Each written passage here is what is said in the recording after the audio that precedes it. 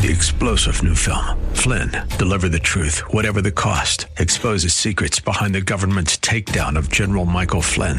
Flynn knew what the intel world had been up to. He ordered the first audit of the use of contractors. This set off alarm bells. He told the truth. He was the most dangerous person for Donald Trump to hire. They had to get rid of Flynn.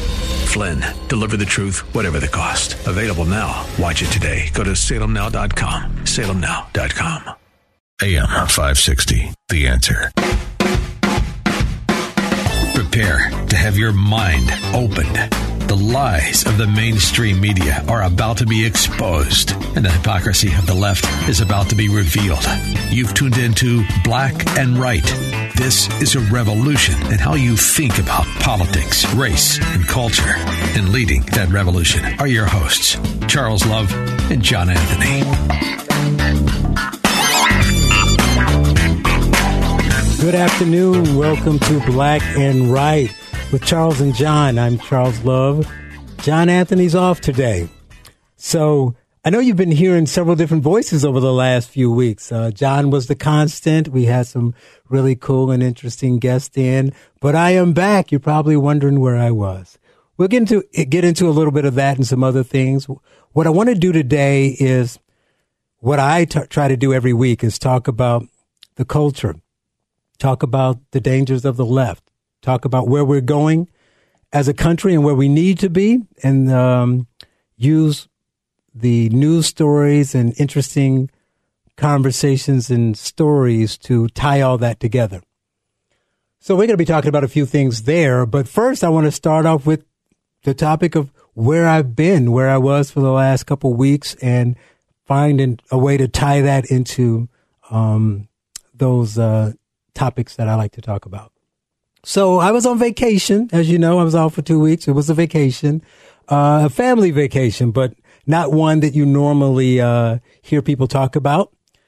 We went to Europe for 2 weeks and spent that time in the Czech Republic, Austria, and Hungary. You know, not your typical European vacation, as they say. And as you can imagine, a lot of people say, well, Prague is so beautiful. It was a wonderful trip. It was a lot of beauty and a lot of history. I want to start by, on that piece, the beauty piece, and saying that we have to keep in mind as Americans, we don't usually think about this, but we're a young country. So there are places on the East Coast in New York and Philadelphia, St. Augustine, a few places where you'll find some buildings from the 1700s, late 1700s, just a few, and obviously the, occasional building from the 1600s. But here we're talking about visiting countries and cities that were established 1,000 years ago and more. So you have a lot of buildings and things that are still freestanding from that time, which is amazing to see. And interesting to see how, as these cities and countries modernized, how they were able to keep that history intact and kind of weave some things in and around it. So you go and you see it and you're like, man, this is beautiful. You're looking at castles and you're looking at old historic churches, and it's beautiful. And you have to relish in the fact that in the 13th, 14th, 15th century, they didn't have the same technology they have today. It's like, wow, how'd they put this together? They didn't have power tools. I mean, this is really cool. But me being the conservative, I take a step back and I look at it in other ways too, which I'll get to. But the other piece was the historic piece. Like I said, these old places. I saw one of the oldest functioning firehouses that's still in existence, still in use. It was built in the 1600s. The largest and oldest synagogue in Europe was there. And it was really cool. The last show I did, I want to reference that, though, when I was here in town, we did a show about America's greatness. So you may hear me talk about how wonderful these places were and say, see, this is antithetical to all that stuff you were talking about. See, these places are wonderful and great too. But you're talking about aesthetics there. And one thing, you notice little subtle things when you're there. So you travel through and you get off the airplane and you get in a cab and you go to stores and restaurants and you find that all the music playing is American artists, right? So it's either current stuff, but most of the time it's stuff from the 80s and 90s. It's older music. Everywhere you go, many of the people speak English. And you feel those influences. You see all the businesses you're used to seeing here, you see there.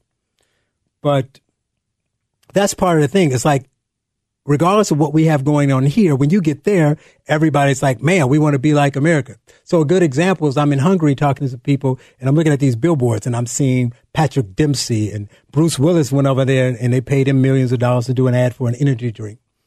And it's like, wow, well, where are your actors and your celebrities and all that kind of thing? And I was like, well, they all want to go to America. What you think of outside of soccer, because that's an international thing. So there's sports. They did focus on that.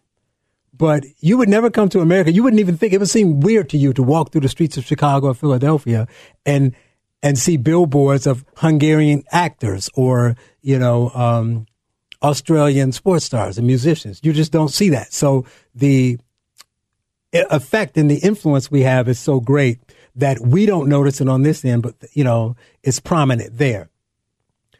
But the other interesting piece is going back to the beauty. So you see these castles. There was much of the stuff we saw was built by, obviously, the Holy Roman Empire, but much of it was the Habsburgs.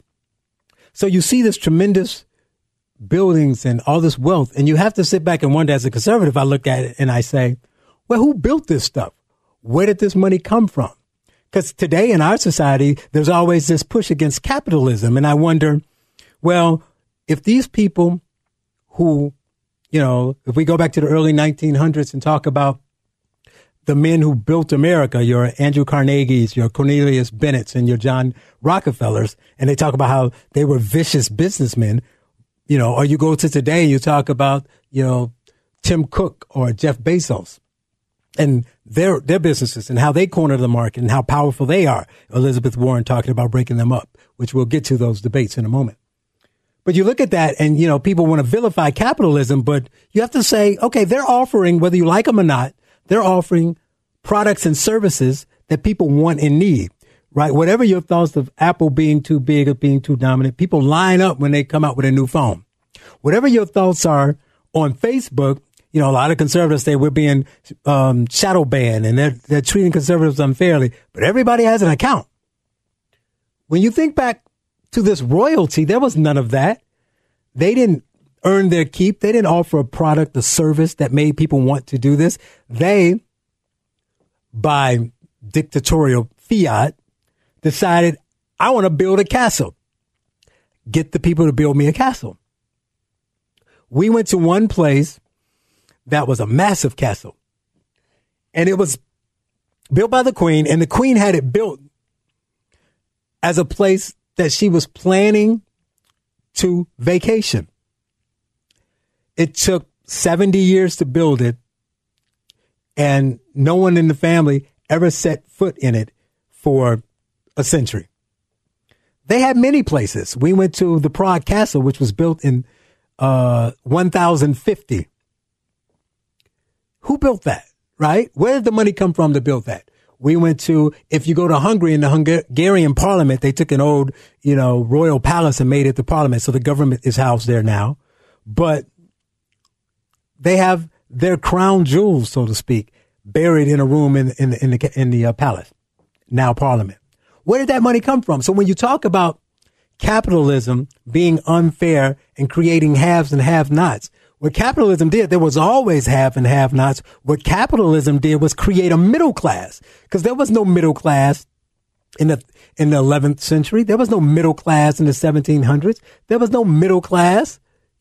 Everybody either was royalty or people who benefited from being around royalty, or they were living in extreme poverty. So as I'm going through these countries and seeing this stuff, this is part of what I'm thinking about and what I'm seeing and what I'm questioning. And then another thing, a lot of people ask me when I come back and say where I went, and I say, oh, that's cool. What are the people like? They want to ask me if the people were nice. And they were. But I say that's a kind of interesting question, because you got to think. When I went there, I stayed in a, popular part of town. And then when I went out to see tourist attractions. So you're going to restaurants, you're going to the service industry, you're going to hotels. So you're going to places where people are being paid to be nice, right? You're not seeing the average person. You're not going out to the suburbs. I liken it to Chicago with all its problems. But let's be real. Chicago is a world-class city. And when people come to Chicago from all over the world to visit, they don't go to Roseland or East Garfield Park. They don't get on the train and say, and not just because those areas are poorer than downtown, they don't get on the train and say, let's go to Schaumburg, right? They go downtown. They go to the Beam. They go to the museums, which are some of the best in the world. They go to world-class restaurants, which we have many of. So you can come to Chicago and say, wow, this place is wonderful. Why are we hearing all these negative things about Chicago? So it's all relative. So the people were nice, but then the people are nice here if you're seeing the right people. So, and lastly, and most importantly, I want to get into communism, because the other unique thing about the areas we went is that these were some of the last countries in Europe that broke away from communism.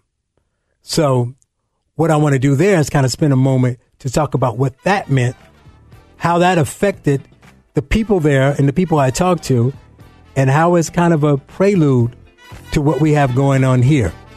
You're listening to Black and Right on AM 560 The Answer and Facebook Live. Back in a moment.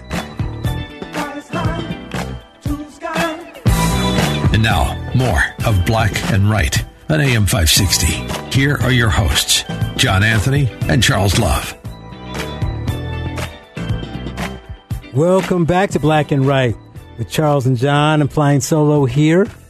Had to run back in if you saw me. A little technical difficulty. The man, George, is on it, making things run smooth for me. Appreciate it.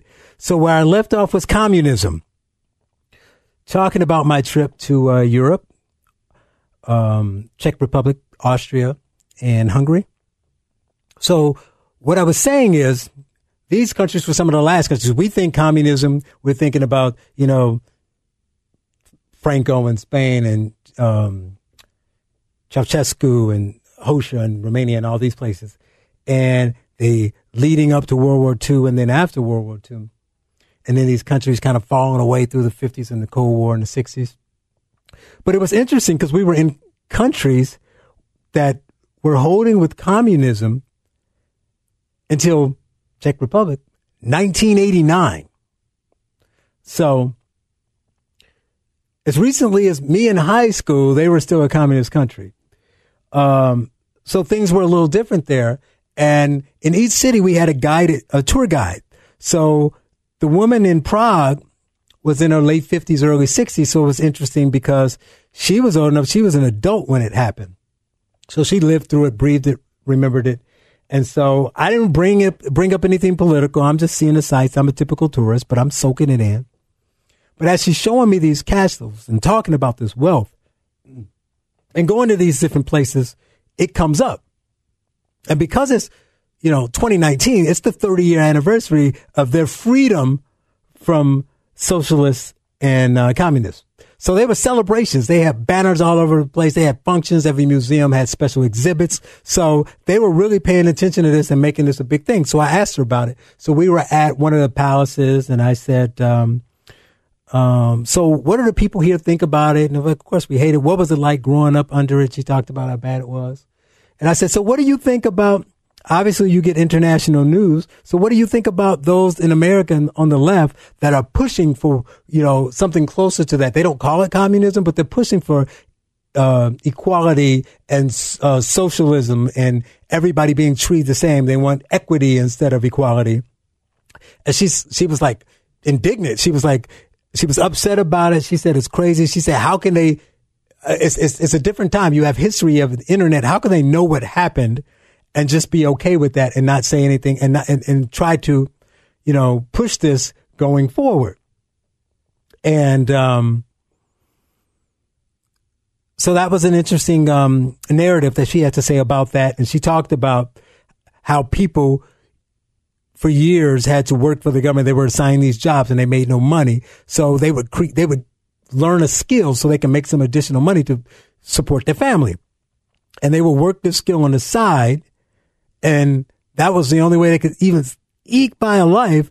But even though they did the day job was technically for free for the government, the night job was the money they got to keep, but the government still made sure they paid taxes on that money as well. So it was an interesting thing to see. And get an experience from. We went to, they have this wall called the John Lennon Wall. And it's just what it sounds like. When John Lennon was killed, the people met there mourning, the loss of the Beatle. They painted a painting of him, and people would start putting messages on the wall. And the story she told me about that, which was interesting, is that this was in, the early 80s, still the height of communism and restrictive government and things you could not do. And people were going there and they started turning it into a soft political uprising. So they started to make messages, negative messages about the government, messages about freedom, messages about what's going on in America. And the communists didn't like it. But what saved them and what made it interesting is where the wall was and why they picked it. So when other countries had embassies there, they put them in the same area, much strategically. So they were up on this hill, and they can look down and they can see what all these other diplomats are doing and kind of keep a check on them. So this wall was just outside the French and one other embassy, the American embassies around the corner, all the embassies there. So when they started doing that to the wall, the French would put a camera in the window. This is right at the beginning of CNN and international news. And the French would put a camera in the window and record what was going on and stream it out to the world. So the leaders wanted to stop this, but they couldn't just go and beat or be violent to the people because they knew it was being streamed. So that was the first kind of slither of freedom. But what the people did is they would go and take names and put spies in the crowd to find out who the people who were there. And then afterwards, they made sure they were dealt with. But on the surface in front of the camera, all they did was every night they would clean up everything and they would paint the wall white, and then somebody would paint it again. And to this day, that wall is still there. You can go up there now and there'll be something on the wall about, let's say Hong Kong.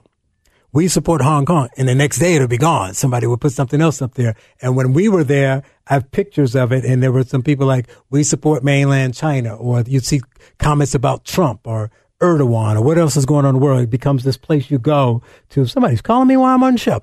It's a place where you go to kind of air your political grievances, so to speak. Even now, after communism, it's become a thing. So the way I tie all this whole trip to what we tend to talk about here, because coming up, we're going to spend some time on that debate and the things that those Democratic candidates are promulgating, and the fact that those things are very similar, even though they try to package them, put a perfume scent and a beautiful bow on it. It's really that same egalitarian, everybody's the same no matter what. So the last thing, that was in Prague. When I got to Hungary, I had a guided tour, and she was the opposite. She was in her early 30s, late 20s, something like that. Yeah, she was almost 30. And we're going around, same thing. They got a house of terror dedicated, a museum dedicated to the ills of communism. They have all these different things. They have, there's an interesting history on the Jewish quarter there that is definitely worth seeing. So she's guiding us, taking us around to see some things. And when we got to communism, I waited for her to bring it up, and I asked her the same thing. But my question to her was a little different, and it was awesome. She put me in a place. It was in my place. It was funny. So I asked her, I'm like, well, you're young. You weren't alive during communism. So my question is, what are they teaching the youth in school about it? And what are your thoughts on it and your beliefs on it, not living through it? Do you have negative or positive views about it, or do you really know? And she said, well, one, they don't really teach us anything about it in school. They don't candy coat it, but they just kind of dance around it. It's not really an issue. She does guided tours, so she goes to the museums a lot, and she's in school, so she knows about it, and she knows about it through her parents, but they don't really teach it in school. But where I was schooled was the second piece. And what she said was, to the piece about her not living through it and not knowing it, so what are her thoughts of it? She said, really politely, but kind of smug, she said, Charles, do you think I was born in 1990. Do you think communism ended in 89 and then the next year we were the U.S.? She's like, no, we went through 10 years of pure hell, and I had to live through that. Much of my early childhood was living through that. But then she talked a lot about the story she got from her parents and what they told her they went through. And she personally, without me bringing it up, addressed the equality thing. She said the problem is everybody wants people to be treated fairly, but we had a situation, we had a period here where a cleaning lady was making the same as a doctor. She said, so why would you be incentivized to do a doctor? You know, she talked about the only people who were still holding on to communism. There were only two small segments of the population, those who were benefiting because they were close to the people in power, and the people who didn't want to work to get what they wanted. So they'd rather be down here and have just a little bit to skate by life, but at least they don't have to work for it, than have the possibility to get up here. But if they don't work, they could be down here. Those were the only two people. Then she told me a story about healthcare. She said, the one thing I do like about what we have here, our government here, is I like that we have government healthcare. I said, oh, that's interesting. She said, but I'll tell you, it's not the way that people think it is, what I hear people say in the U.S. And her example was, she said, so, you know, government, the healthcare is paid for here. It's paid for by the government. But I still see a private doctor when I can. And she said, I got a friend that needed to see a specialist around her age. And so she had gone a couple of weeks before we were there. So September. Her appointment was in February. She said, I bet you don't have to wait that long. So she said, just common sense says, if capitalism makes it cost too much, we might need to tweak that. But the government controlling everything is obviously bad too. We need some common sense thing in the middle. But I think that the people that I listen to here in America are trying to go too far. So this is a 30-year-old Hungarian woman, non-political, that's just saying, just common sense says, you can't go with having the government take care of everything. Now, when we come back, we're going to talk about those wonderful people here who want to do that, the Democrat candidates for president, why they're wrong, and how that communism can be a cautionary tale. You're listening to Black and Right, AM 560 The Answer, and on Facebook Live. Back in a moment. This is Black and Right on AM 560 with Charles Love and John Anthony.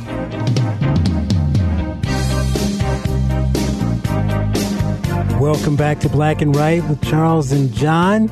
Charles here, flying solo. So, now it's time for you to participate. If you want to give us a call at 312-642-5600. I'd like to know either your take on my trip to former communist land and what your thoughts are about the things we talked about, the cautionary tale for where we're going with where I'm coming up with now. And now we're going to switch gears and talk about the Democrat debate. Now, I know the debate was on Tuesday, so many of you either already ignored it and threw it out of your mind, or you listened to some of your favorite talk show hosts after that, Wednesday, Thursday, Friday, give their recap. So hopefully I'll have something different or more interesting to add, or if nothing else, this will give you an opportunity to call in. Maybe you were busy during the week and you get to participate and we can have a dialogue about it. Again, 312-642-5600. Now, first I want to talk about how my approach, I guess, will be a little bit different because I don't agree with any of the people who were on that stage on Tuesday, but I don't want to just dismiss them all as crazy as if nothing that they say made sense. Because that was a little bit. The problem is most of it was when some of them were pushing back against the others who weren't making the further left ones, or they may be right about a problem and completely wrong with what we need to do with it. But as conservatives, I think instead of just saying, dismissing them, because one of these people are going to have a real legitimate shot at being president. So instead of dismissing them, just take them at their word, dissect what they say, and go from there and just have a true conversation. Basically, people with a microphone like me, or people who talk to their friends and family, it doesn't matter. So use that time to gently and intelligently explain what these Democrat candidates are, what they're saying, what it really means. And the second thing, you'll notice that I'll be playing some clips, and there's some candidates I don't have any clips for. Well, some of the candidates are just not worth playing clips on. And two of the most interesting were Kamala Harris and Cory Booker. And I'm not calling them out because they're colored or people of color or whatever name they use, black folk. But it was sad to see what they did. So Cory Booker, I think, was asked a question about like universal basic income or something. But it was so late into the debate when they got to him. He was like, thanks. First of all, I'm so glad you came to me. And while I'm here, I want to address what that person said about 5 questions ago and what that person said 3 questions ago. And so he was all over the place. So it was just sad. So there's nothing from him because he really didn't have anything outside of anger to add. Harris, I didn't put anything because she was just trying to, in a lesser way than Corey, kind of make a mark and say, look, I'm important. So she did. One of her remarks was something about, they came to her about a topic and she's like, well, first, this is our 6th debate and no one's saying anything about women's, medical issues. And it's so important. I got to say that people are literally going to die, and then the moderators had to say, that's not what we're talking about now. Well, it's got to be said. And, some of the people that, the lemmings were like, yeah, that's good. But they really didn't have anything. They didn't stay on topic. They weren't presidential. They didn't have anything important to say. So what's the point? So now with the rest of them, there was some interesting things, most of it bad, but still interesting. And I want to start with Tulsi Gabbard. Tulsi, because Tulsi's that sneaky leftist. So she's, very poised. She remains professional and she's very calm under pressure. I give her that. And she's willing to push back against the other candidates like no one else on the stage are willing to do. So it makes her seem, like one of the big boys. Yeah, we need to take her seriously. And it's dangerous because I hear a lot of conservatives make the mistake of saying, Tulsi Gabbard is the one that we can take seriously. She's the only one. Like if you ask the question, if you had to vote for a Democrat and you're a right winger, who would you vote for? They all say Tulsi Gabbard. And I'm going to play my first clip here. And this will be a glaring reason why people say that. Right? So they started off, of course, they started the debate talking about impeachment, asking them if they thought Trump should be impeached, if they thought that the Congress was being fair, why they thought that. And to a person, yes, he's the worst president ever. I agree with that guy. He's the worst president ever. He's the worst president in modern history. No, ever. And then they went to Tulsi Gabbard, and Tulsi had a different take.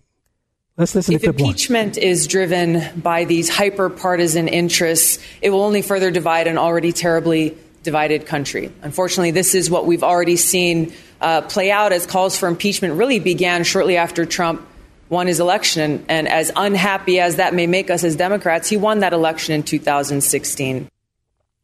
Okay. So that one little sentence says a lot. First, you have to give her credit.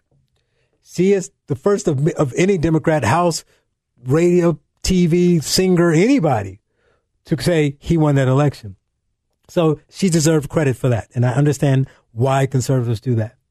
Secondly, and more importantly, she called out the fellow members of her party, not just the presidential candidates, and said that this is a hyper-partisan attack and is proven because the day he won, they were trying to impeach him. Now, what could he have done? He could be terrible. He could you could say that he deserves to be impeached. That's fine. And what her point is, even if I give you that, you couldn't have known that, right, on November 9th of 2016 or January 20th of 17. Yet, one person on that stage, Steyer, and Maxine Waters were constantly saying he's got to go. So her point is incredibly valid. And she's saying that continuing to do this is going to hurt the party. So that's the good. That's the plus. That's the reason why conservatives say, see, there's somebody with some common sense on the stage. But wait a minute. It's not the next clip, but remember this conversation because we'll come back to her. And then she's going to prove herself to be no different than the rest of them. So that was an impeachment piece, and it kind of turned. Anderson Cooper wanted to ask Joe Biden about his son in the Ukraine. Now, I'm going to play this clip both because of Biden and his really interesting response. So it's going to be 2 clips because I'm going to have something to say about the first one first. But the first clip is important. It's the setup to Biden's response and it's Anderson Cooper's question. But it's important because keep in mind, this is one party's primary to pick somebody to challenge the other party to dictate and find out who the people will elect to be the next president of the United States. This is the mainstream media who's supposed to be impartial. We want to ask the questions and push back against Trump and against these people to do the right thing and be fair to the American people. So to ask the questions the American people want to know. We're impartial. I don't have a dog in the fight, these people are saying. So listen closely to Anderson Cooper's question to Biden about Hunter. Listen closely. Clip 2. Vice President, President Trump has falsely accused your son of doing something wrong while serving on a company board in Ukraine. I want to point out there's no evidence of wrongdoing by either one of you. Stop that right there. So this is the impartial moderator for a Democrat debate saying, the impeachment inquiry, before that, he says the impeachment inquiry is centered on President Trump's attempts to get political dirt from Ukraine on Vice President Biden and his son. And then he said that it's false. There's no evidence of wrongdoing. Trump's not telling the truth. He's lying. You did nothing wrong. I want to make sure everybody know that you did nothing wrong. Did you get that? Impartial. That is sad that nobody in the media called him out for that, either at CNN or anywhere else. That's not moderating. It sounded like the chair of the DNC asking the question. But then he followed it up with the question, and that's where Biden kind of gets into a pickle. Having said that, on Sunday, you announced that if you're president, no one in your family or associated with you will be involved in any foreign businesses. My question is, if it's not okay for a president's family to be involved in foreign businesses, why was it okay for your son when you were vice president? Vice President Biden? Look, my son did nothing wrong. I did nothing wrong. I carried out the policy of the United States government in rooting out corruption in Ukraine. And that's what we should be focusing on. And what I wanted to make a point about, and my son's statement speaks for itself. Okay. Semi-kudos to Anderson Cooper pushing back. So first he gave him a gift. Then he pretended to gently push him and said, but wait a minute. How can you say that? But still, fair is fair. Anderson Cooper had a point. Mr. Vice President, you said that if you become president, nobody in your family will have association with foreign businesses because that's not the right thing to do. So why is it right for you to do it? And his response was, my son did nothing wrong. And we should be focusing on Trump. Oh, stop looking over here. And my son did nothing wrong. So these are the kind of pretzel twists that the Democrats did all night that I want to point out. So there are times when I'm going to go to the policy, but a lot of it is that if I give you, because if you read my book, We Want Equality, how the fight for equality gave way to preference. I talk about conservatives needing to give the left their argument. I know it's hard. I know we don't agree with them, but they don't know how to get themselves out of their own quagmire. So you have to let them get themselves into it. So I say, okay, I give you your first argument, and then I watch them talk themselves into circles. And this is one of those examples. I did nothing wrong. My son did nothing wrong. But we should be talking about Trump. Don't focus on what I did. But if I win, I won't do the wrong thing, the thing that's not wrong that I did before that I won't do.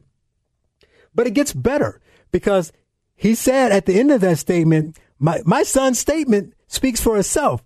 What he's not telling you is that his son's statement was that I made a mistake and I showed poor judgment. Anderson, to fairness to him, did a follow-up and asked him about that. Listen to Biden's response. Mr. Vice President, as you said, your son Hunter today gave an interview, admitted that he made a mistake and showed poor judgment by serving on that board in Ukraine. Did you make a mistake by letting him? You were the point person on Ukraine at the time, if you can answer. Look, my son's statement speaks for itself. I did my job. I never discussed a single thing with my son about anything having to do with Ukraine. No one has indicated I have. We've always kept everything separate. Even when my son was the Attorney General of the state of Delaware, we never discussed anything. So there'd be no potential conflict. My son made a judgment. I'm proud of the judgment he made. I'm proud of what he had to say. Here's the pretzel. I did nothing wrong, but if I'm president, I won't do the thing I didn't do wrong again. I stand by what my son said. My son said he made a mistake. I stand by him, and I'm proud of the judgment he made, and I'm proud of what he said was that he made a mistake, but I didn't make a mistake. I just say, keep this in mind when you hear people say Biden is moderate, professional, he knows his stuff, because that was madness. Okay. But then we move on to Warren and financing. So after they decided that he should be impeached and everybody's wrong in Ukraine but Biden, they asked Warren about Medicare for all. She said, we can pay for it. Pete Buttigieg said she never answers the question. I think the question was yes or no, will taxes go up? And she went on, well, I've been to Puerto Rico and I've met people. I like to eat pizza with 2 toppings on it. You know, everything but to answer the question. So they said, Buttigieg, you said that she won't answer the question. He said, see, she didn't answer the question today. Then they went to Sanders, who said, yeah, taxes are going to have to go up. So then they went back to Warren and they said this. Senator Warren, to be clear, Senator Sanders acknowledges he's going to raise taxes on the middle class to pay for Medicare for all. You've endorsed his plan. Should you acknowledge it too? So the way I see this, it is about what kinds of costs middle class families are going to face. So let me be clear on this.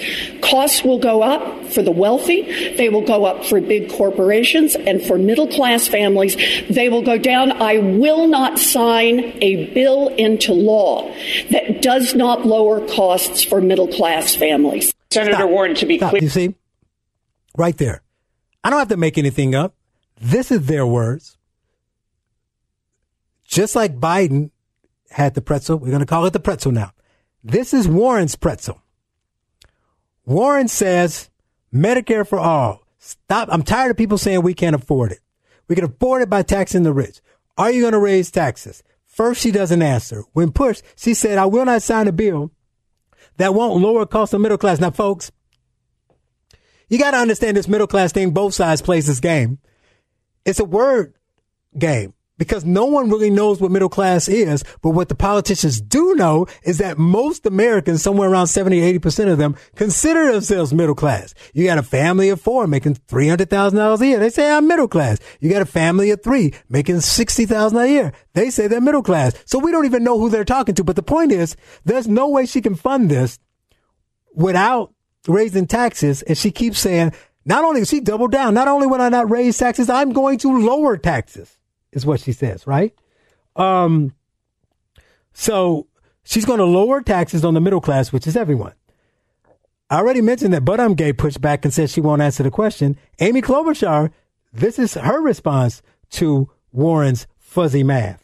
The difference between a plan and a pipe dream is something that you can actually get done. And we can get this public option done.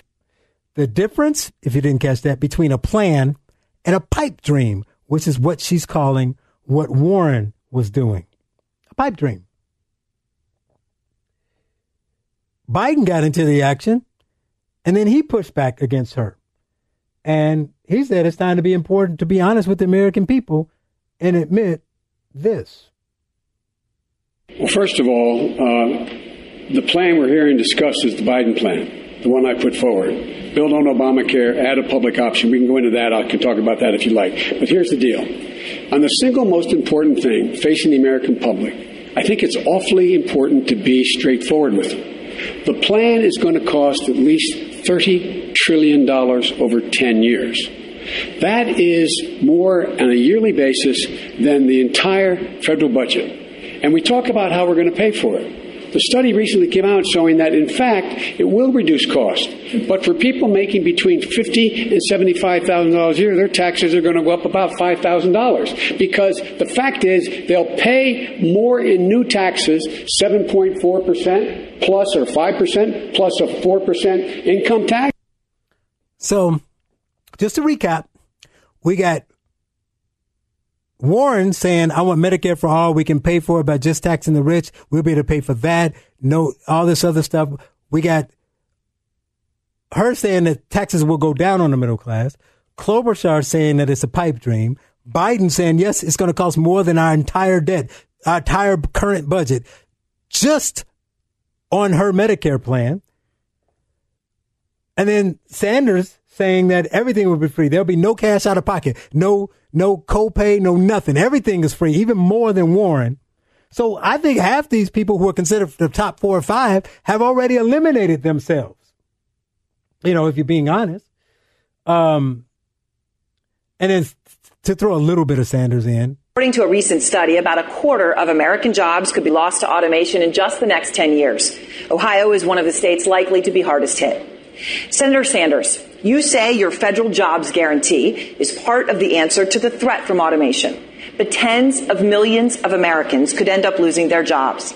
Are you promising that you will have a job for every single one of those Americans? Damn right we will. Damn right we will. I'm guaranteeing that every American will have a job. Government job, private job, high-paying job, low-paying job. Where's it going to come from? You're going to use tax dollars to do the FDR works plan redux? Just pay people to just stand in a corner with a shovel and spin it around? This makes no sense. And these people are serious contenders to be president of the United States. We are in trouble. This is not good. But Beto O'Rourke has a solution. They asked him, what are you doing to bring jobs back? This makes perfect sense. Beto O'Rourke.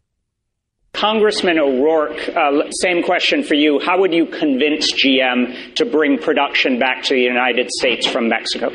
I've met with these members of the UAW who are striking outside of facilities in Cincinnati, in Lordstown, Ohio, which has just been devastated, decimated by GM and their malfeasance, paying effectively zero in taxes last year. The people of Ohio investing tens of millions of dollars in the infrastructure around there. What they want is a shot.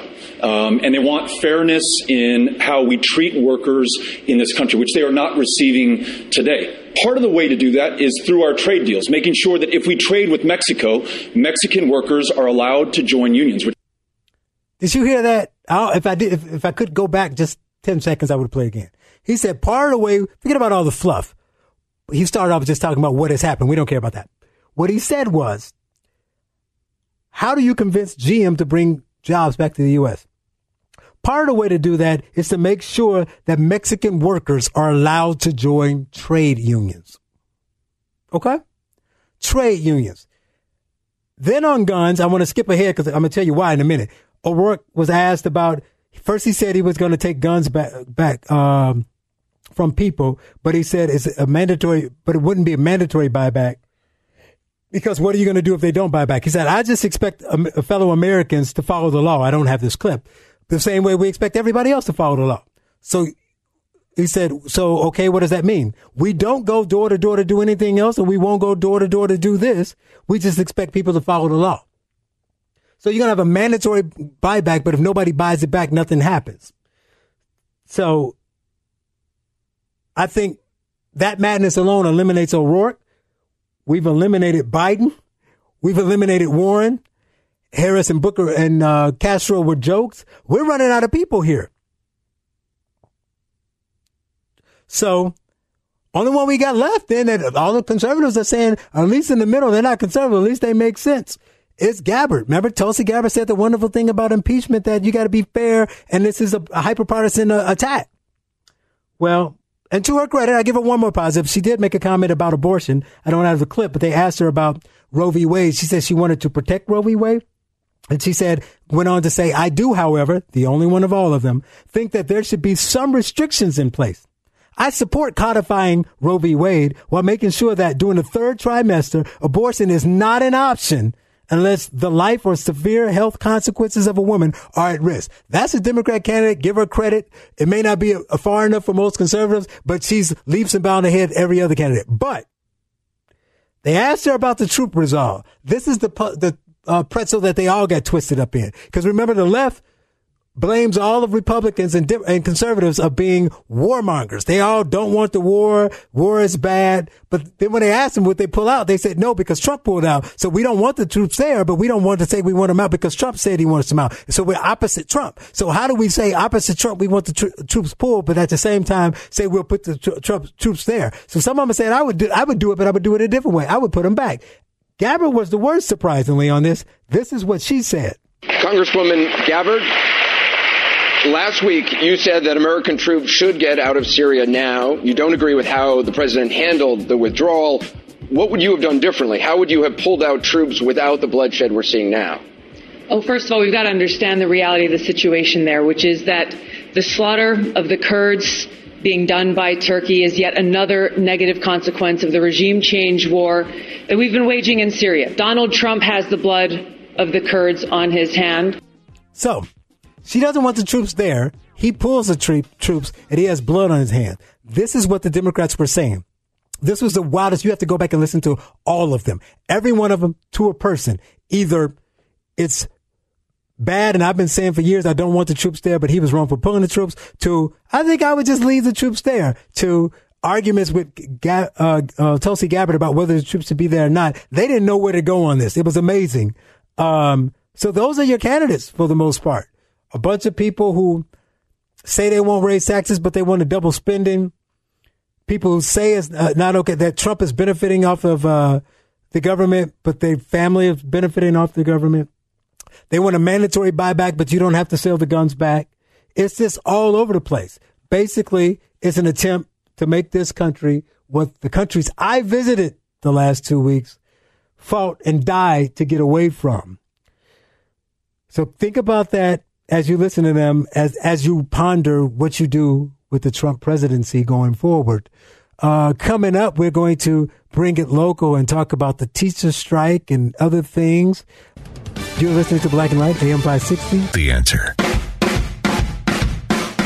Prepare to have your mind opened. The lies of the mainstream media are about to be exposed, and the hypocrisy of the left is about to be revealed. You've tuned into Black and Right. This is a revolution in how you think about politics, race, and culture. And leading that revolution are your hosts, Charles Love and John Anthony. Welcome back. Hour 2, Black and Right, AM 560, The Answer. Facebook Live at Black and Right and AM 560, The Answer. So as you know, if you stayed around the first hour, that I'm flying solo. My partner, John, is not in today, and he's probably having fun doing whatever he's doing. But now is the time that he's going to be like, man, now I wish I was at work today, because his buddy is on. I'm pleased to be joined by Brian Mullins from the Black Community Collaborative and ADOS Chicago to talk about his interesting time on Chicago Tonight this past week and their big event in, was it Kentucky? Brian, thanks for joining us. Thanks for coming on Black and Right. Thanks for having me. Yeah, it's good to have you again. How you doing, Charles? Thanks for having me. Yep. Yeah. I saw you on Chicago Tonight talking about this teacher strike. Yep. And I know that 10 minutes ago I've been on, and when you're on a 4-person panel, you get what feels like seconds to talk. So exactly. Give me your take on the teachers' strike. I know you're against it, but why you're against it? Sure. What you think the problems are, and we can go from there. Sure. Well, I definitely am against the teacher strike. I think that there are two problems: Chicago's teachers union and Chicago public schools. We have watched for years the Democratic Party raid the financial coffers of Chicago public schools by taking pension holidays, by getting bloated government, bloated CPS, and the quality of education and our children's education has not been furthered. So as a black parent, we sit back and we look at it from multiple angles. Chicago Teachers Union itself has it's 80% white and Hispanic, Charles. And from a labor standpoint, we need sustainable jobs in our communities, right? We just don't need people coming into our neighborhoods and controlling the narratives and pushing things. So I think we have a problem on both sides, the public school system and the actual labor union that is pushing all these narratives in our community. So, I think the focus is not on the children. The focus is teachers, gentrification, and everything else we're against. I'm confused, Brian. You started to sound like you were making sense, but then you said the focus is not on the kids. But the teachers told me that the focus was on the kids. What do you mean? I mean, now, granted, now we won't actually get any of the things that we need, but hey, they said it. Sure. So that's all that really matters, right? Based on what history says in Chicago, that as long as you say what people want to hear, reality has nothing to do with it. You made some good points. One of the things that I say, and we've talked before, obviously, is that, I look at it as another two things, but let's start with the thing you said, which makes sense. You said it's the teachers and the union, the two separate pieces. My thing is that I don't hear many people saying this, but I look at it like, think about any other business. You got McDonald's. So you got the workers and you got the people who own McDonald's. Now they can sit at a table and they can argue about labor, operations and conditions. And I don't know which side wins, but it's fair. I'm the employee that's doing the job. You're the employer. Let's discuss. That's not what we have here, right? What we have is this vicious circle of teachers and employees of the school who work for the CTU, right? But the CTU, like the teachers like Janice Jackson, works for the mayor, who's an elected official, right? We vote for these people, and then our tax dollars pay for it. Correct. But so in this sense, we're the employer, and we're not at the table. Exactly, and that's one of the craziest things when you deal about labor and you deal with politics. The taxpayers pay CPS, who pays the teachers, who then fund the union, and they're all sitting back fighting each other while the quality of education continues to fail our communities, right? And that's the other thing you get credit for. It leads to poverty, that leads to crime, that leads to all these social issues that they also want to solve. And we're saying, hey, some of the ways that so the Black Community Collaborative came together as a group of parents to sit back and say, hey, we want true solutions in our community. We don't want handouts. We don't want social services. We want sustainable wages. So you have an 80%, 20% of the union is Black, right? And we're saying, hey, we need some of those teacher spots back. Just so you know, Charles, if you don't, your listeners, Chicago Teachers Union has sat back and allowed CPS to purge about 10,000 Black teachers in the last 10 years. That was the Black middle class, right? That also caused the increase in property taxes due to pensions are causing foreclosures in our community. It's causing tax sales. So we're really under assault. And so we believe the way we get it back is we need to take part in labor at the end of the day, right? We want to earn sustainable wages to fix our communities. But you're not going to hear this narrative. The core caucus of Chicago Teachers Union is a socialist organization, right? So anyone can look it up. The caucus is the rank and file educators is core, right? Chicago rank and file educators. They are a socialist group. Jesse Sharkey, the head of Chicago Teachers Union, is also the head of the International Socialist Organization, right? Now, on top of that, Charles, make it even funnier or worse, his wife is the heir to the Royal Caribbean Cruise Line fortune, right? So we sit up here, we have a 1%er trying to sit back and explain to us on what we need to do. So you don't have this coming out, of course. The teachers, I believe, just voted in Jesse Sharkey as president after Karen Lewis. Teachers are just as uninformed to what's going on as voters are at the end of the day, in my opinion, after watching all this stuff, right? So we really are watching the labor unions. And if you look at it nationwide, labor unions nationwide are watching Chicago.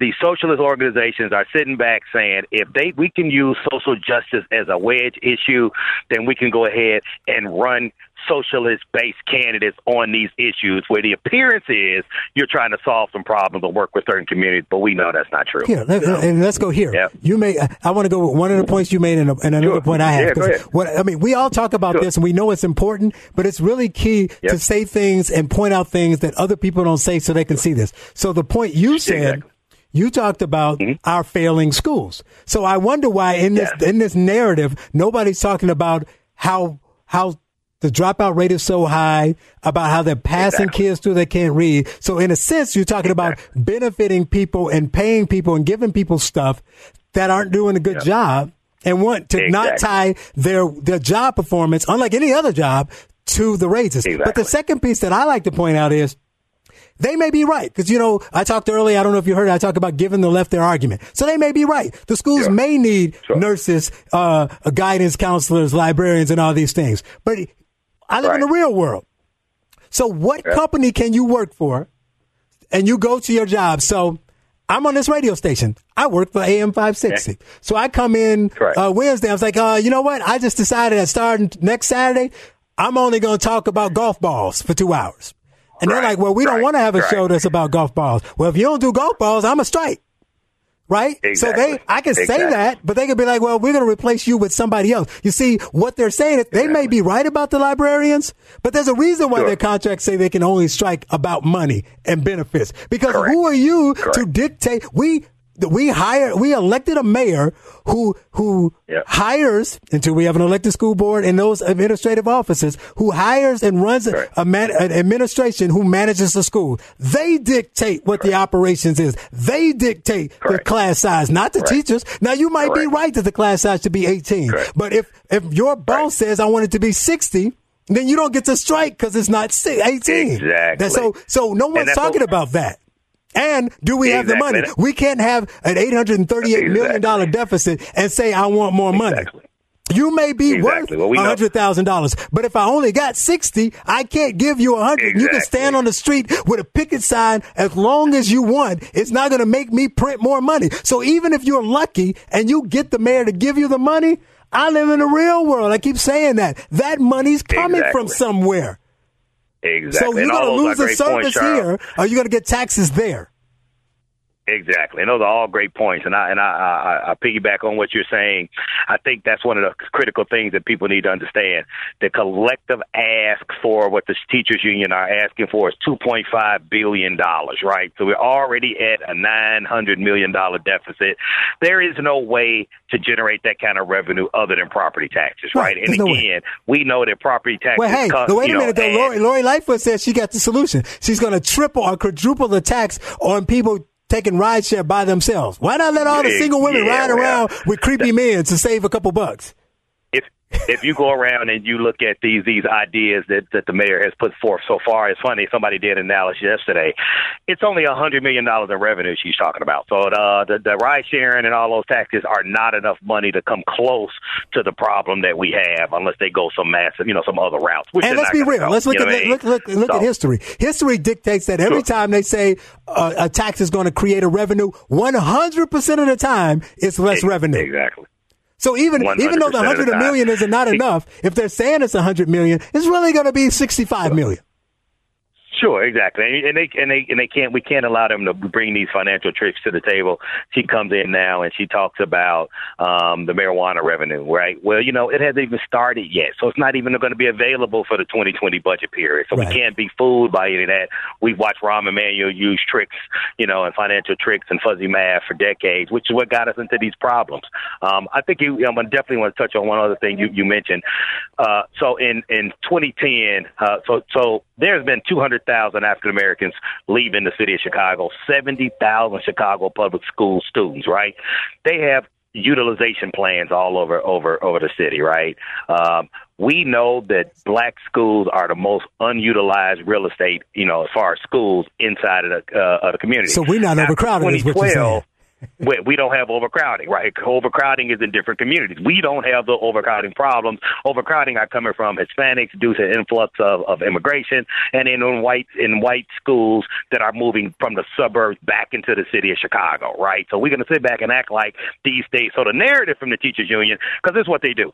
If you notice, they have black teachers and black students all over the TV, all at their press conferences, at every meeting they talking about, right? But what they're talking about isn't actually black, and that's part of the problem. They're using us and our kids as pawns in this whole conversation. That's true. But 70,000 CPS students are gone out of the system. We need true solutions. Like, let's talk about consolidation. You have schools that have 100 students in it, 200 schools that need full school buildings. Built for 2,000 people. Right? Yeah, don't forget the school was built to house 2,000. Exactly. And I would rather see us take an honest approach to it and say, hey, maybe we do need to consolidate some of these schools and create these mega schools that are full with nurses and aides and full, but operating at the correct capacity. Now, my fear, though, is that, and this is the truth, this is another thing we have to keep in mind. I'm not sure that CPS and CTU are not working hand in hand, right? In 2012, when Chicago Teachers Union went on strike, what was the result? They closed 49 schools and purged 5,000 black middle-class teachers out of the system, right? And that made me think, like, man, so we also have to be cognizant and say, is this strike? What if Lori gives in and then she's going to turn around and justify and say, well, you guys, I can't pay for it. Let's close another 50 schools in the black community. Let's fire another 5,000 black teachers to help pay for it. And what do we have left? That's not a win for us. So we got to talk about these things in realistic terms. So, and that's one thing I know you already know, but you're saying so much you probably haven't popped in your head. So I'm going to toss you a ball. I'm a conservative. I'm a conservative. I'm not supposed to be talking about black all the time, but I live in the real world. Exactly. So here's the other funny thing. So I drive around after the strike, and all these people on the side with their little signs and banging their horn, honk your horn. So I'm just taking pictures. It's a funny game you can play. Go around when you see them on strike in front of a school on the side, take pictures of them. Get back home, create a collage. And it looks like and what you'll find is that it looks like a Trump rally in Kansas. Where the black people at? It's because I already know you know the answer. Tell me what percentage of the teacher union is black. 20%. So it used to be 46% 10 years ago. It's now 20%, which means we are the only ones being fired.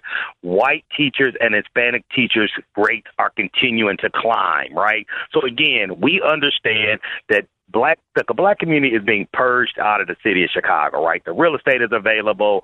So they let crime fest, they let education fail, and we are sitting back saying we just want to participate in what we call America, right? We need access to capital. We need sustainable wages, right? And we don't have it. So again, we got to keep putting these narratives out here and fight for, what we need and what we deserve in our communities as well. Right. So in the last few minutes here I want to talk about your other organization. Put your other cap on. You hear him talk a lot about what the black community needs. And I know the race thing is a big deal, but it's important. I'm a big fan of what you do because you appreciate personal responsibility. You and your group talks about what we're going to do ourselves in the black community, not what other people want to sit around and do and talk about handouts. In fact, you just said earlier, we're not waiting for a handout. And you understand that socialism and communism is bad for us. So I'm on your team. So you are a representative of Chicago's ADOS. Tell people again about ADOS from the last time you were here and about the convention, the first convention you went to. Sure. Yep. So ADOS stands for American Descendants of Slavery. It is on a federal level, there has been some movement. H.R. 40 is the main bill talking about federal reparations, right? And, it's a lot of twists coming from a government standpoint, some corporate responsibility, and we know that is a very heavy lift in America, right? But I do appreciate the conversation and the narrative that it's bringing up. So we, kind of like we just talked about on the teacher side, we bring it down to equity on our side. We know that there are X amount of dollars being spent in government right now, not in some set-aside scenario, but we're talking about in labor and contracts, right? And so ADOS, we watch here in Chicago is a perfect example. 2 of the 3 largest general contractors in Chicago are Nigerian, right? So they're not. Black. So that's so they're black, right? ADOS. No, well, black is right. Black is what the color that people call everybody from the whole. If it's an African immigrant, if it's from Haiti or from Jamaica, or you're black from Chicago, you're considered black, right? So what we're saying is, when it comes down to the appropriation of resources, we ADOS Americans are at the bottom of every statistical category, right? And so we have people coming from other countries that come into the middle, and they are the ones that are awarded with, say, construction contracts. So they get their money, they live in Orland Park, they go back to Orland. There's zero benefit to the ADOS community on the south and the west side of Chicago. So we're saying we need to separate in this conversation, right? We need a different category, which we're calling ADOS, right? ADOS is a category. I've grown up in Chicago. My parents come from the South, right? When you talk to people, if you talk about immigrants from Nigeria or from Ghana, and you ask them, well, where are you from? Or I'm Ghanaian. Oh, I'm Nigerian. We don't have anything to say, right? And so ADOS, again, it's a question of lineage, and that's going to be worked out over time. How do you prove it and all that, But at the end of the day, it's not going to be as difficult as it may sound, and there's going to be a lot of twists and turns to it. So, we want equity at the end of the day. Reparations is a larger lift. I am for federal reparations, but I do understand what it's going to take to achieve that at some point in the country we call America. It's going to be a heavy lift for these elected officials who are for it. Give you a quick example. So we had a conference in Louisville, Kentucky. About 2,000 people came from around the country. It was a great experience. I think we definitely came together, and they're working out how do we move forward, bringing data and systems and things to the table to help people organize locally. That will, of course, bring equity because, at the end of the day, we do need a push, right? We need a boost in economics, but we really need, if you can go ahead and make, 100,000 people making $80,000, $90,000 a year, our communities change on their own. It's not about handouts or anything. I mean, we know we could have another conversation between corporate handouts or social handouts, and all these other kind of things. We just want to play in this game in a fair and equitable way. And in Illinois, the Democratic Party has been the worst one. They control every city, every government. We just watched today. I'm going to post it on social media earlier. They're having a census effort, right? So J.B. Pritzker put $20 million on the street for the census effort, right? Now, keep in mind, you're not a census taker, right? That's a federal move. It's just to talk about the census and encourage people to get in. What if I told you out of all the organizations, 37 organizations and $20 million, not one of them are black, right? You got about $6 million going to the Refugee and Immigrant Association to push their numbers in the census and none of ours. But guess who voted for J.B. Pritzker? Black voters. 365,000 black voters voted for J.B. Pritzker. And this is the kind of conversation that we got to keep having. But I got to throw this out here. We don't have Republican candidates to vote for, Charles. So I think we could get some the Republican Party to get it together and give us some choices that we may be able to move our voters. You know what I mean? The biggest reason, in my opinion, why we only vote Democrat because we have zero choices in the game. That was right? my history. I can't vote for anybody in Cook County or Illinois that is a Republican because my district is blue. We don't have challengers. My state rep, my state senator, county board president, county commissioner, there are not even, Republicans don't even run candidates. So you can't turn around and say, oh, you black folks only vote Democratic. Well, hey, we need the party to come educate us, try to bring us out to the polls, explain to us why we should vote for a Republican candidate. But, it's funny, Charles, I'm out here every day talking the same kind of stuff. I would bet my life that their black voters are ready to move away from that Democratic plantation if we had a choice and there was some money and some resources put into it. Right, that's what I write about and speak about all the time. But the problem is the Republican. You're 100% right about the Republican Party not doing enough. But then they don't understand black people, and there's not enough around them. And the ones of us who are around them they don't listen to. So what they'll say is, yeah, we can run somebody, but they need to be a Democrat light, or the black people won't like them. They think you need to be the antithesis of Trump in order to run. Well, actually, what you need to be is Trump without being a jerk. Correct. But you need, Correct. But you need to be able to. You need to be bold. You can't be like, well, I'm just like JB. Only I don't want all your money. I only want some of your money. No. In that case, I vote for JB.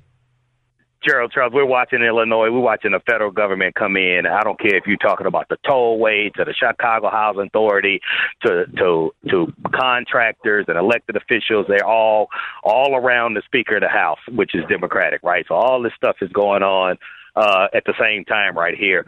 We welcome this. We know that we can never get anywhere as long as this Democratic machine that has been, messing up the black community for the last 40 years is still in place. So we welcome Donald Trump's feds to come in and continue to, I look at it as a help. I'm cheering them on. Get all of them. Let me put this out. I don't know how much time or how much space we got left, but I think it'll be interesting. I don't know. You don't listen to the station that often, but it's obviously a conservative station, really pro-Trump. And they do this annual summit. They're doing the Freedom Summit. So they got all the conservative heavy hitters, Sean Hannity, Sebastian Gorka, and all those people coming out. So John and I, we're doing a breakout at this event.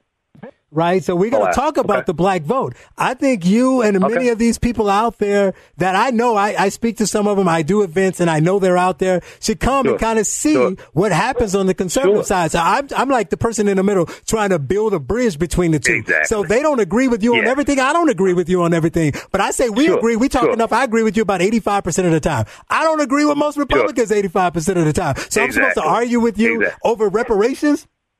I say, but we agree on everything else. People all the time. But we agree on everything else. I talk to people all the time.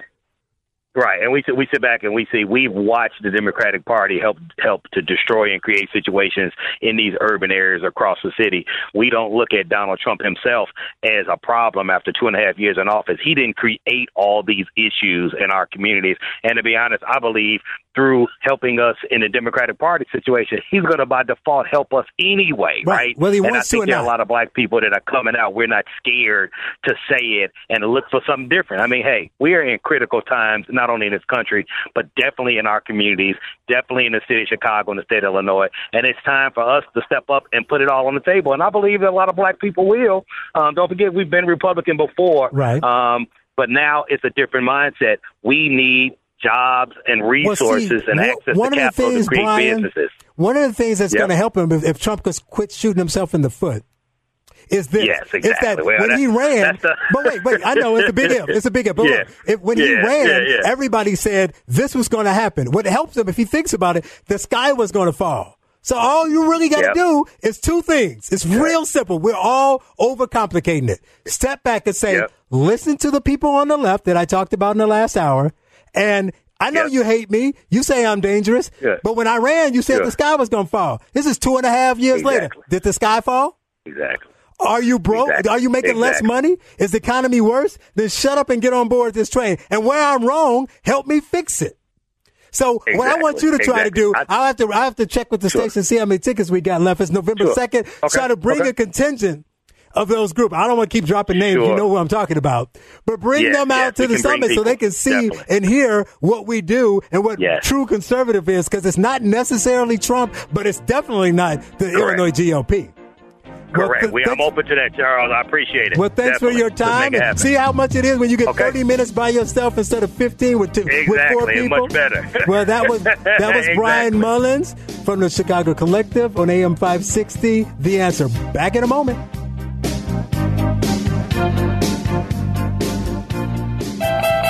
Back to Black and Right with John Anthony and Charles Love on AM 560. The Answer.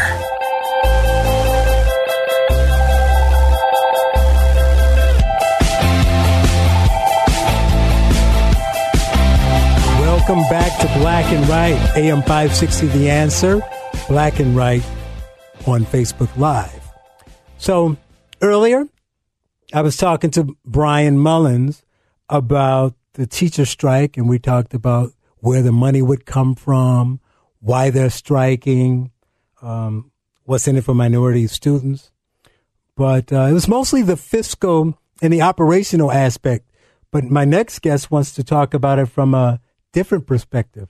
I'm pleased to be joined by Latasha Fields. She is the founder of Christian Home Educators Support System and co-founder and overseer of Our Report Ministries and Publications. Latasha, thank you for joining us. Thank you for having me, Charles. How are you? I'm doing fantastic. So I know you are the authority on schooling and all things education. So when I reached out to you and say, hey, you want to come on and talk about the teacher strike, and needless to say, you were a bit fiery. So why don't you fill the listeners into your thoughts? Yeah, so, when you originally text me and you abbreviated CTU, honestly, this morning I had no idea what you were talking about. And so, and from that, I text you that, like, what is CTU? And so I was prompted by the Spirit to immediately begin to just brainstorm my thoughts in terms of the LGBT curriculum that's happening, not just in Illinois, but in a couple other states, especially what the parents are experiencing in California.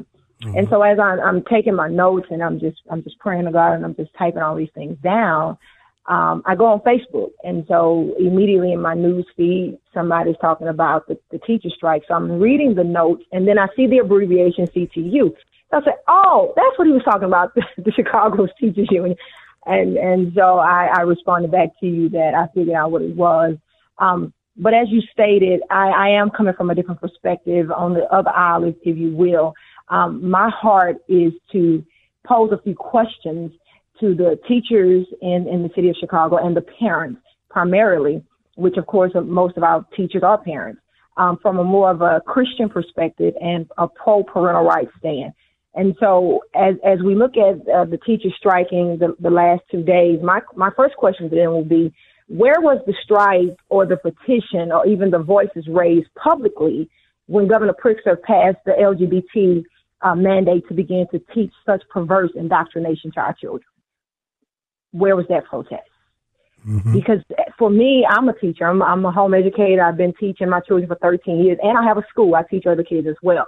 And so that's why my position is mainly for the Christians. The secular groups, organizations, the world, the devil's going to do what he do. But the Christians, as a teacher and you're a believer of God, your first priority is the souls of children, not the ABCs and the 1, 2, 3s. So my second question will be, is the protesting for the children's soul, is that a priority? Right. Should parents protest their right to opt their children out of such perverse teaching? Would the teachers even support the parents? Would the parents support the teachers? Would you support each other? Would your protest have a right to, do you protest to stop having a right to teach such abominable indoctrination to children? Do you as teachers feel you have a right to do it? Mm-hmm. Do you feel you have a right to expose other people's children to such perverse teaching? And you do according to the law, because 1 Corinthians, I'm talking to Christians, 1 Corinthians 6 and 12, which there's many scriptures, says, all things are lawful unto me, but not all things are expedient. All things are lawful for me, but I would not be brought under the power of any. Would you support parental rights in terms of not the overruled and the demonically indoctrination of molesting children's minds and soul by government and school officials? Would you support that?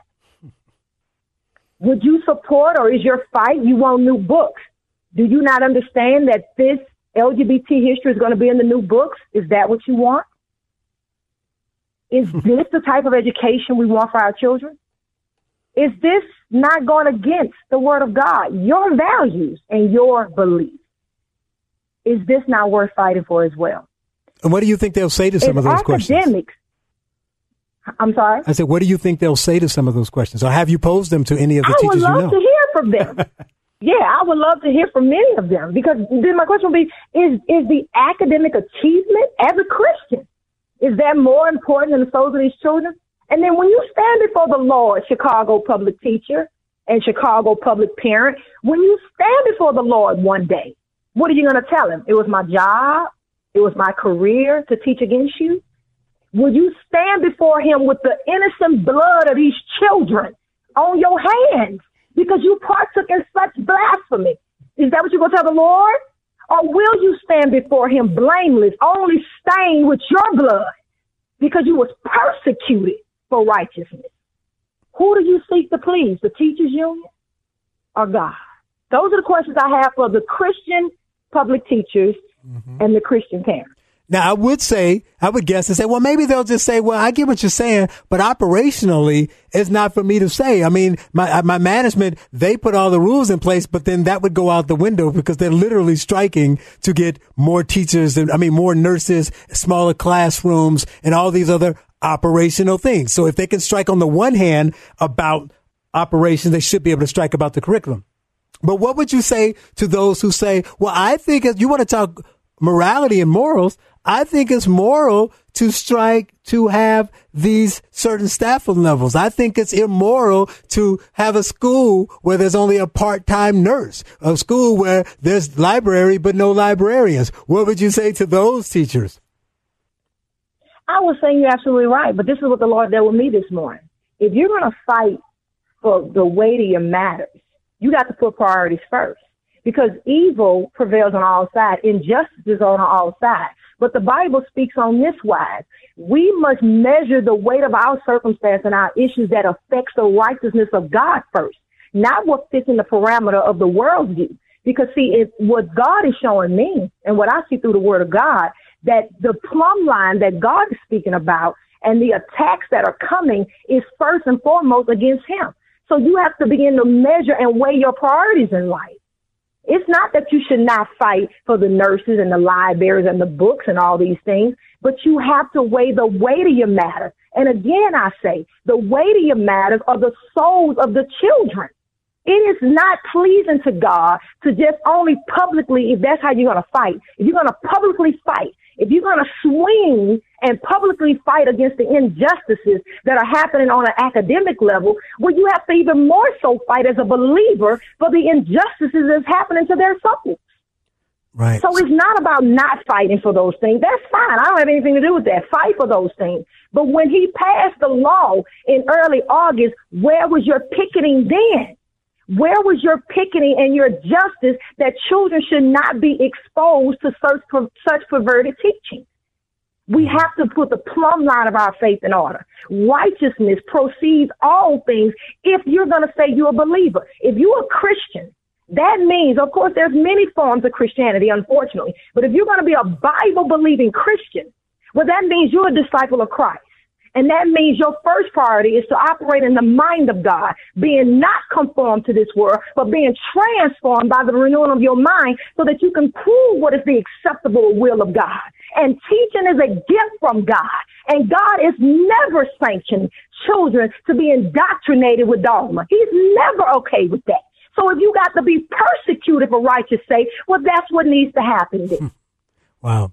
Well, you started off the segment talking about the law, but also talking about L.A., and we know they have some crazy things there. My good friend Sonia Schmidt is working on pushing back against that stuff in California as well, which is why we're putting together something for education. So from a larger standpoint, biblical worldview versus the secular worldview, how do we, kind of go up against this thing? Because it's such a, what are your thoughts on how it's an onslaught and it's everywhere? So you got this thing with Pritzker and the thing in in LA, but you got, in Texas, you got libraries that have drag queens coming to read children's books to kids. You have, this big push, 2020 celebrating 9-year-old, drag queens and things of that nature. We're pushing the end of, gender. Obama threatened to take education money from public schools if they did not have transgender bathrooms in the schools. So this is a bigger movement, obviously, than just Pritzker. So what do you think? Where do we go? Those Christians that do want to push back against it, what do you think that the avenue to do that should be? Well, I think at this point, because we're in the end times, I think the reformation of the public school system is a dead carcass at this point. And so I believe what conservatives and Christians need to do, the church needs to wake up first and foremost. Parents and the church simultaneously need to wake up. And to me, the only real solution is for us to take our children out by the droves.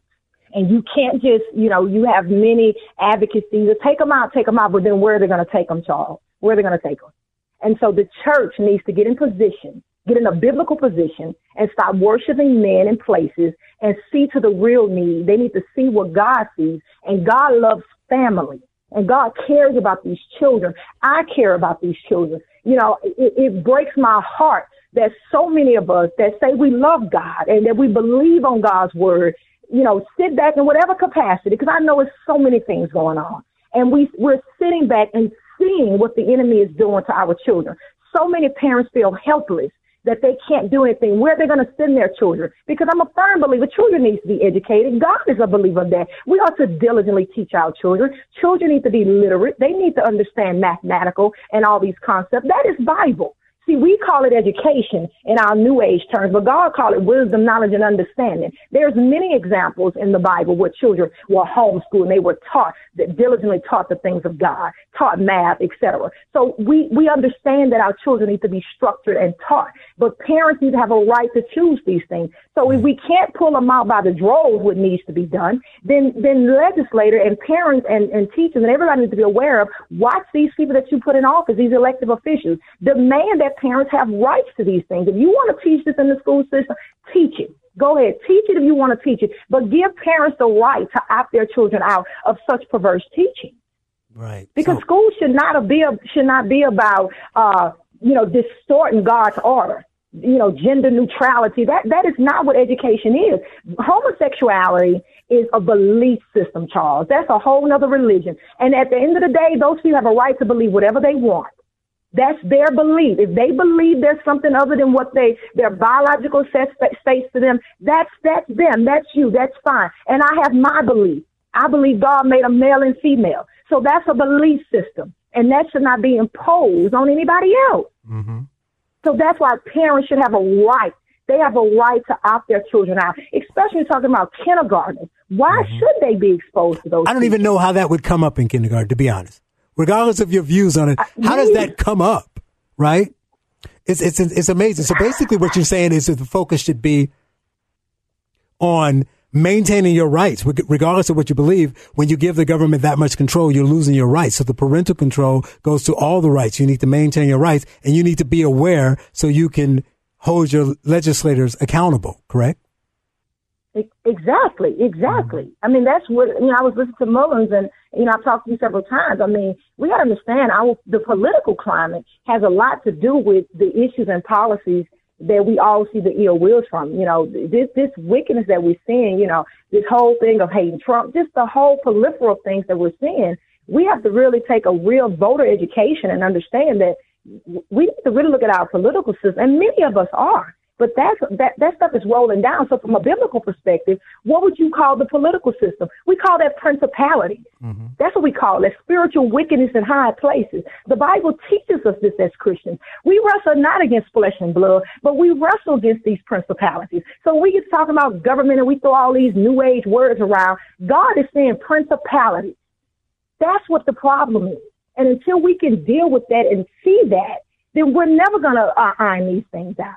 Right. And then secondly, establishing parental rights from a political perspective, the churches must get in position, not in position where you go rent a building and you have people gathering to come for you to preach to on Sunday. I'm not talking about that crap, okay? Because a building is not the church of God. I'm talking about the body of Christ. The actual human beings need to be fed the word of God. You can meet under a tree. It doesn't matter. The church needs to get in position. Need to get involved. If you say God called you, they need to get involved and positioned. That's what I mean. They need to get involved and understand that if God has blessed you with real estate and you have the capacity to house and to do this, then you need to reach out to somebody and find out how can you help the congregation? How can you help members? I've been saved over 16 years. I have seen countless situations in time. People go to church Sunday and Wednesday, you pray for the children, you lay hands on, and you turn right back around and send them into those demonic institutions. Children are in public education over 15,000 hours, and they're getting 2 to 3 hours of church on Sunday. And that's if their parents are really saved and teaching them anything. Right. These children are not being rooted in biblical principles. And again, I say, church is not the place. It's not the geographical location that we drive to. The church is the body of Christ. We gather in particular places, and God is okay with that. We can gather anywhere, but we need to put our focus back on mankind. These families need help, Charles. Right. These children are in danger. Latasha Field, Chess Up. In the last minute here or so, can you tell us more about, tell the people about your school, your homeschooling piece, what you do, and how they can get involved? Yeah, so I have a school. It's called Ka'ijah Group Christian Academy. We've been running the private school for 12 years, but I've been homeschooling 13 years. So Chess Up is Christian Home Educator Support System, and so that's our organization where we help and advocate and facilitate other parents in terms of being their support system in terms of to start homeschooling their children. So I got them through whatever the legal ramifications is and dropping their children from the public school, which in Illinois is very flexible. It's a no-brainer here, in spite of the political climate. And so just walking them through that, introducing them to curriculum, and we meet every Wednesday, and we just have all kinds of tons of classes for our children that we teach. And so the school, I have 10 students total. And so, we run a private school in my home, in my basement, and I teach an accredited Christian curriculum. And so what I'm talking now, what I say now, I live and breathe it. And so we have parental meetings every month where I meet with the parents. I keep them abreast as much as I can on what's happening legally. Mm-hmm. But our first and foremost obligation is making sure that we're accountable to the word of God when it pertains to our children. So because we want our children literate. We want them successful. We want them to prosper. But more importantly, we want them to be rooted in the faith of Jesus Christ. Last seconds here, why don't you give the people your website and information so if they wanted to contact you, they can? Yes, definitely. The website is www.chessup.org, and you can email me at info@chessup.org, and you can call me 773-814-6843. Well, I appreciate you. Thanks for coming on short notice. That is Latasha Fields, founder of Christian Home Educator Support Systems. Chess Up. thank you for joining us here on AM 560 The Answer. Thank you. Appreciate you. So that was two different ways we looked at the educational piece in this strike. One from the operational standpoint, one from a biblical standpoint. All of it says that there's a problem. So, that was the point here today. I started off, if you didn't catch the first hour, talking about my trip to former communist Europe and how the people there yearned to be free, rose up against it, had a kind of peaceful break. They didn't have all of the things that Hong Kong is dealing with now, but nevertheless, 30 years later, they are celebrating the fact that they have moved further and further away from it. What I didn't realize until I went there, so we took a train from each city. So when we took the train from the Czech Republic to Austria, when you hit that country, there's no stop, but you can look out the window and see the difference, right? You see the difference in the landscape, the size of the homes and things of that nature. And it turned out that Austria quietly had the second largest economy in Europe. And a lot of that has to do with the successful move away from communism. So I led with that because it's important to know that as they are celebrating 30 years of being away from that and how freedom and capitalism and democracy has lifted them up, we, the beacon of freedom around the world, are being pushed in the opposite direction.